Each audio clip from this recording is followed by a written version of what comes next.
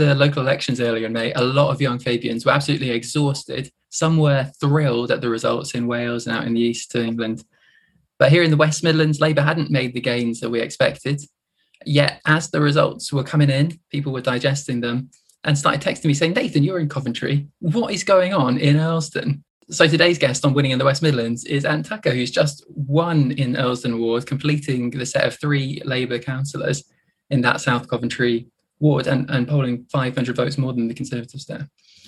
And listeners might be wondering, why should you care about a leafy council ward on the southeast tip of the West Midlands metropolitan area? Well, firstly, it's pretty unusual to have Labour on a winning streak like this, securing all 3 councillors. We've got to find out how that happened. Secondly, crucially, the parliamentary constituency of Coventry South has a majority of only 401, not really far off what we see when we tot up all the constituencies at the council elections. They're a good reflection of the local politics. Thirdly, Earlsdon is a key centre for university-educated people who are in South Warwickshire and look into the Warwick and Leamington seat, where the University of Warwick is. And that's the only seat outside of the combined Metropolitan Authority area in the whole West Midlands where Labour has any seats, and Labour needs to win seats outside that authority area in order to win. But then, as we look across from the West Midlands to the East Midlands, Coventry has loads in common with the big cities, Derby, Nottingham, Leicester, that are also under threat at the moment as big Labour centres. And how do we expand beyond those? And finally, the final reason is that as a leafy, university adjacent and really beautiful English city location outside London, where the voters have previously looked to the Conservatives, listeners are probably pricking up their ears now and thinking, blue wall, is this, how did Labour turn all those kind of previously slightly conservative leaning lovely areas of England red next time? But that's the national picture. And Ant, we'd love just to hear a little bit about you. Can you tell us about you and about your background? Thank you very much for the introduction. It's a real pleasure to be here. I suppose talking about myself is something I've had to get used to over the last couple of months. But in terms of introduction, I moved to Coventry when I was a teenager. Initially, I thought I was just going to be around the university for a while and possibly move on. But in many ways, I've really liked the area, wanted to stay. And I met my partner, who's Cov born and bred. So, I'm not a son of the city. I'm soon going to be a son-in-law of the city, at least. And it's a beautiful place to live, and the real sense of community we get where we are is one of the reasons I think that so many people are looking at Earlsdon as a really fortunate place in the West Midlands. So did you go to the University of Warwick? Oh, I did indeed, yeah. I was there for 4 years to do a degree, and then I, as part of graduating, I thought I looked around and where was the best place to live, and Earlsdon is, the best place. Of all of the many options we have in Coventry. We have so many neighbourhoods which are changing rapidly, which are up and coming. But I was used to Earlsdon. I'd lived there briefly as a student, and also my other half being born and bred. There was nowhere else he wanted to live more than Earlsdon. So we thought this is a perfect pairing in so many ways. And that's where we ended up. Yeah, so we're all a bit linked then to the area because Nathan is studying and working with the university. And I also went to that university, but I missed out on the Earlsdon experience. So what would you say is the best night out, evening out in Earlsdon? There's so many great places I could mention in this moment. I think Earlsdon is a really great place to go out, but it's also a nice place to spend a day. It's not a party destination. It's somewhere where you can get a nice meal or go to a decent pub. There's so many choices. Maybe a meal at Millsie's or the Bombay Palace or the Royal Bengal, which are all fantastic restaurants.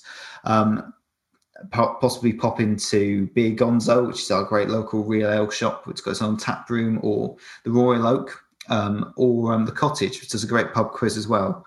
I could give a shout out to half a dozen other businesses, come to think of it. But in terms of meeting up with people and finding place that's just friendly in itself, I think you'd go very, very hard to have to try and beat Coventry and Earlsdon as a particular area. Absolutely. And hopefully when everybody who's listening comes up to campaign with us next time we'll be able to show them the wonders of Earlsdon. But in my in my introduction, and kind of from what you're saying, it sounds like Earlsdon's, a relatively well-off place, part of the kind of area where lots of professionals are living, lots of university adjacent people. And do you think that's fair? And how far did that kind of affect your campaign? I mean, I think it's fair to say that our ward is on average wealthier than others, but it's worth remembering that what people think of as Earlsdon, as like central Earlsdon, is no more than 60% of the ward. We take in a fair chunk of Stychel, which has an older demographic, for example, and also areas of Canley and Tile Hill, which do not feel like central Earlsdon. Once again, the boundaries don't quite reflect what we live in our daily lives.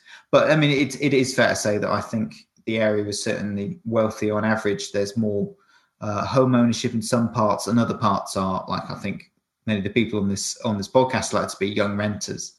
And certainly there's a lot of employment connected to the universities, plural. And as a result, I think a lot of voters around here are very well clued up. And certainly on the doorstep, we were hearing a lot of very current issues, national and local, that clearly showed people were engaged with the political process. Yeah, it's really interesting you mentioned home ownership, because in our recent Winning in the West Midlands series podcast with Mike Foster, the only person ever to win Worcester for Labour, he talked about the importance of reaching owner-occupiers in wards like he described St Peter's in South Worcester, alongside kind of council estate wards. And I wonder whether that affected your campaign at all. I mean, one of the things we talk about most as a team of councillors, and we do work as a team, is not just representing the ward, but also championing it. So as in that kind of role, we won't just say, well, this is a charity you could donate money to. It's a question of, right, we are going to come to your home and collect food for a food bank, something we've done very successfully. And, it's the right thing to do, regardless of what your politics are.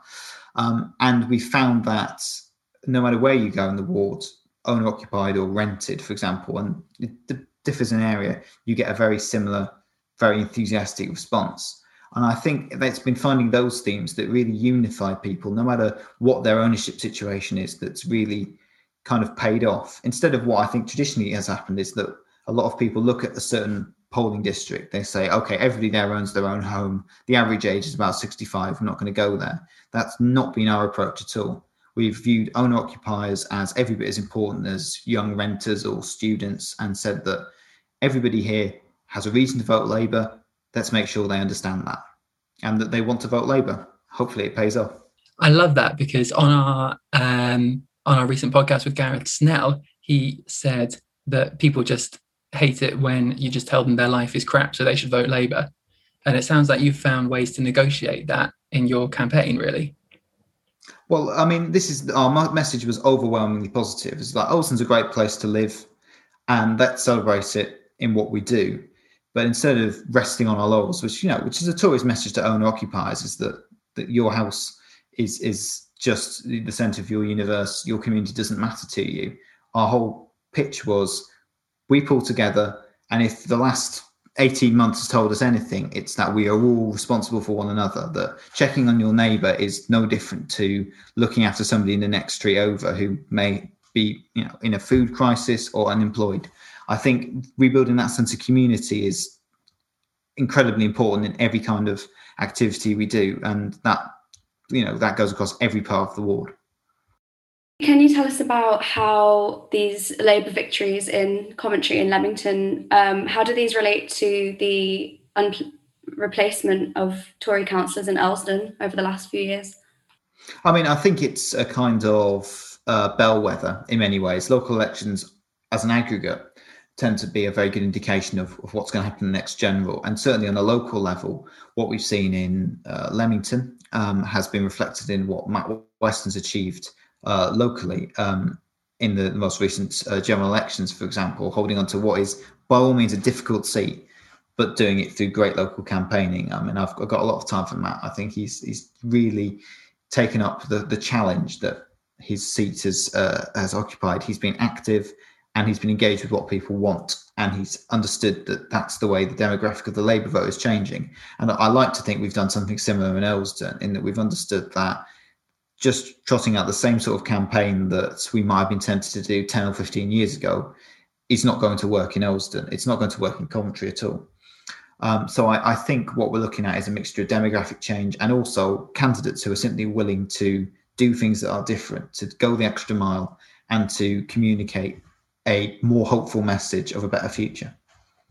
I mean, I think in terms of building on previous success, that's, with my hands held up, that's why we managed to win this time. I mean, on the one hand, obviously I'm very proud to have won this third Earlsdon seat. It's the first time in history Earlsdon has had 3 Labour councillors. But the real credit should go to my colleagues, Becky and Kindy. When Kindy won in 2017, nobody thought Earlsdon was ever going to go red. No one had won in Earlsdon since, I think, 1998. So if you like, the high point of our electoral success in the 90s.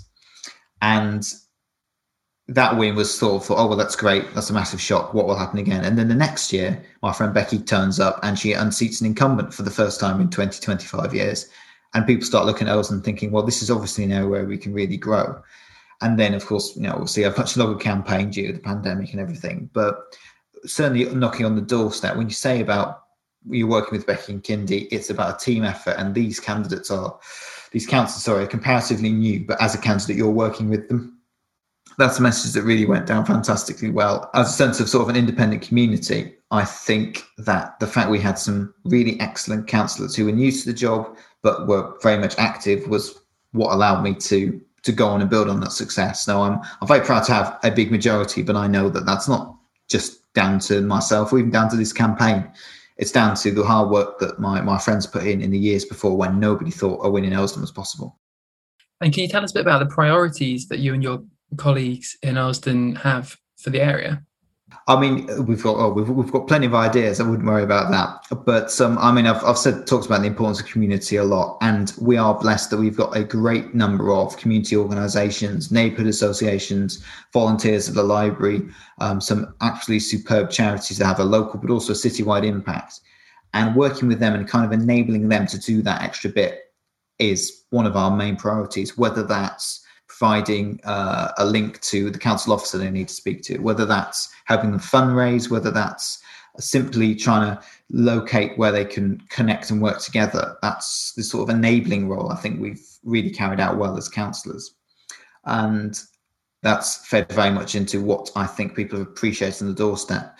In terms of other priorities more broadly, I mean, we are all wholeheartedly in favour of the Green New Deal and wholeheartedly against this idea that we can just allow the climate emergency to be ignored on a local level.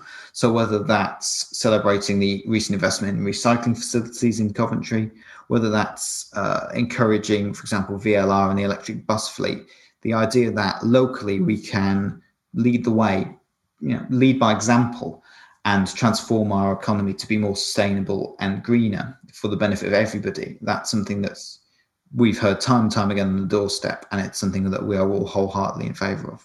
Yeah, that's really, really good to hear because, I'm really interested in climate change, and I think it's a shame that Liam didn't win because he did have a really strong green manifesto. So it's good that at least, Coventry. I think Coventry have a local Green New Deal. So they do indeed. It's an absolutely fantastic group that have not just sort of raised the awareness of existing issues, but have themselves gone in and done the work, and they know how to promote the ideas of the future to the representatives of today. No, I'm looking forward to working with them in any way I can to bring that Green New Deal home to Coventry and hopefully continue our long history of being at the forefront of technology and industry.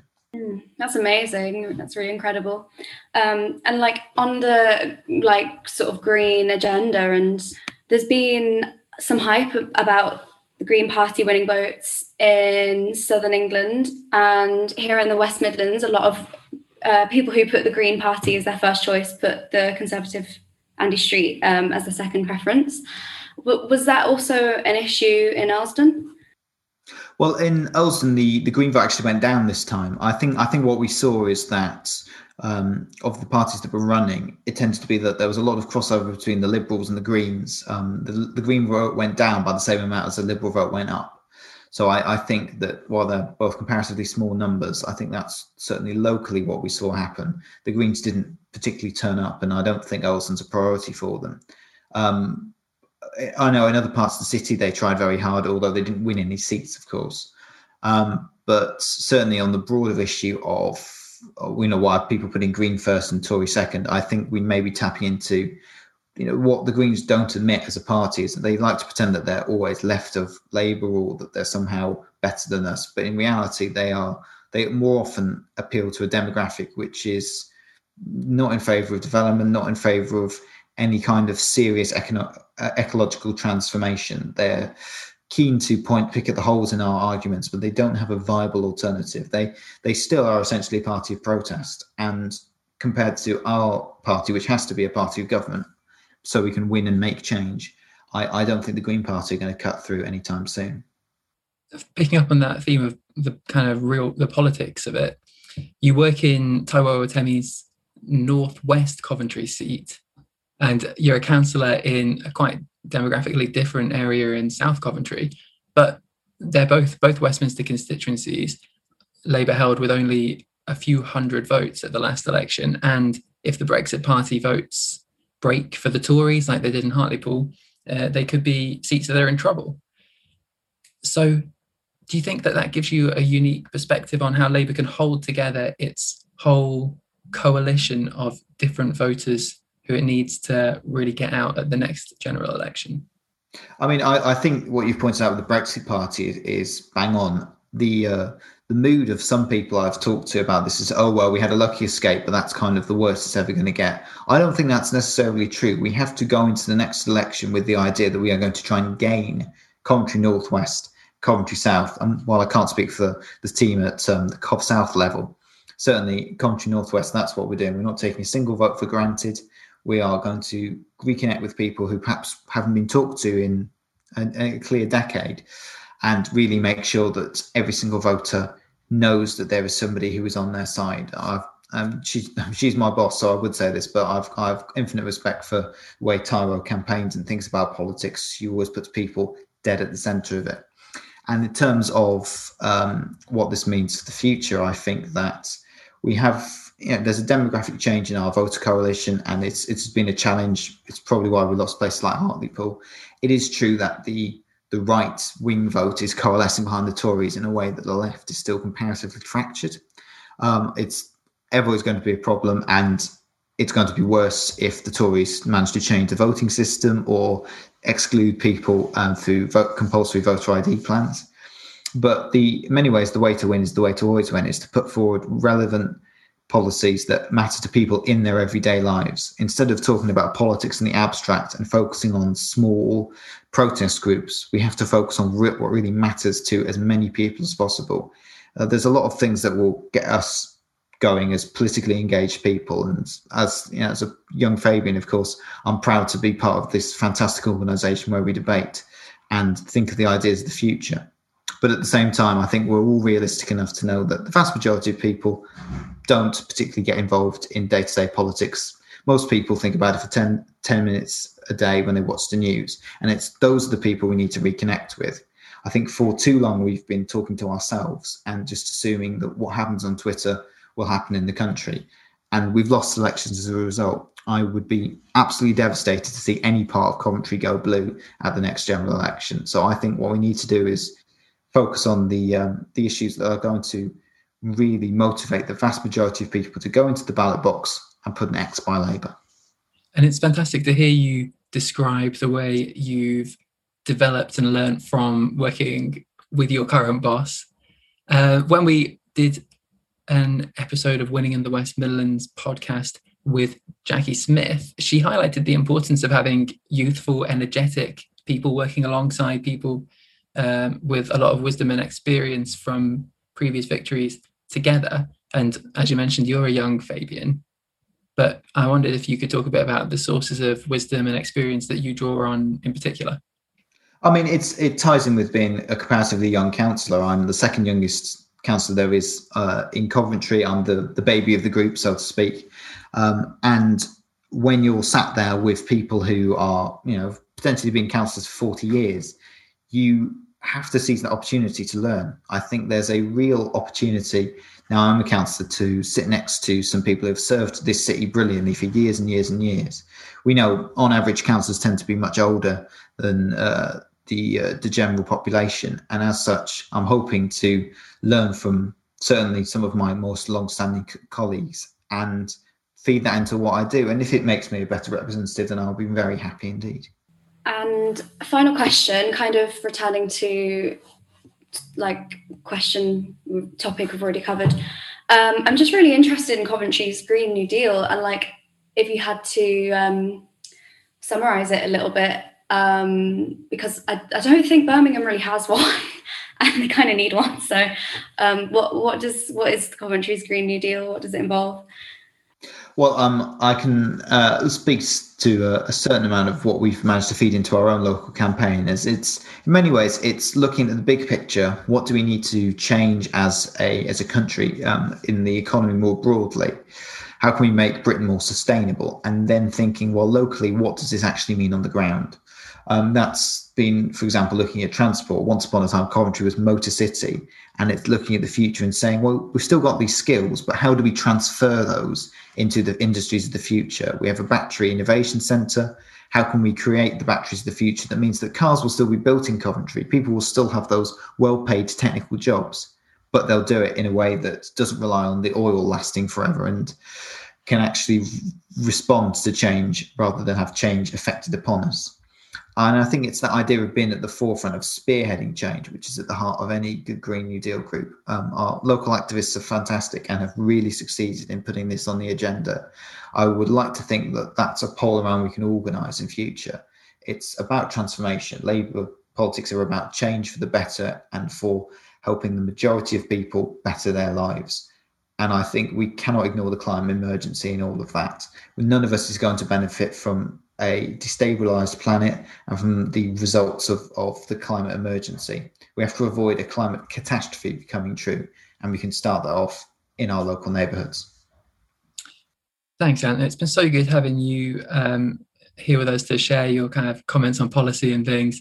And as you know, there's lots of people in the Young Fabians. We had a handful of people stand to be councillors at the last election. It's fantastic to have Young Fabian elected. And just before you go, any insights for Young Fabians who are listening, who are thinking they'd like to run to be a councillor in a big city like Coventry in the near future? What advice would you give them?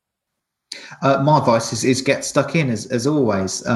We are a party with a great membership, and we have an activist base that's bigger than I think any other party, or possibly all other parties put together. But that doesn't mean you can't find your own niche and to really start learning about a neighbourhood, whether you're keen to organise food bank collections or litter picks, whether you're exceptionally good at writing copy for leaflets, and we always need copy for leaflets, whether it's a question of organising a young members group near to where you live, or whether you simply want to shadow an existing councillor and learn from that practical experience.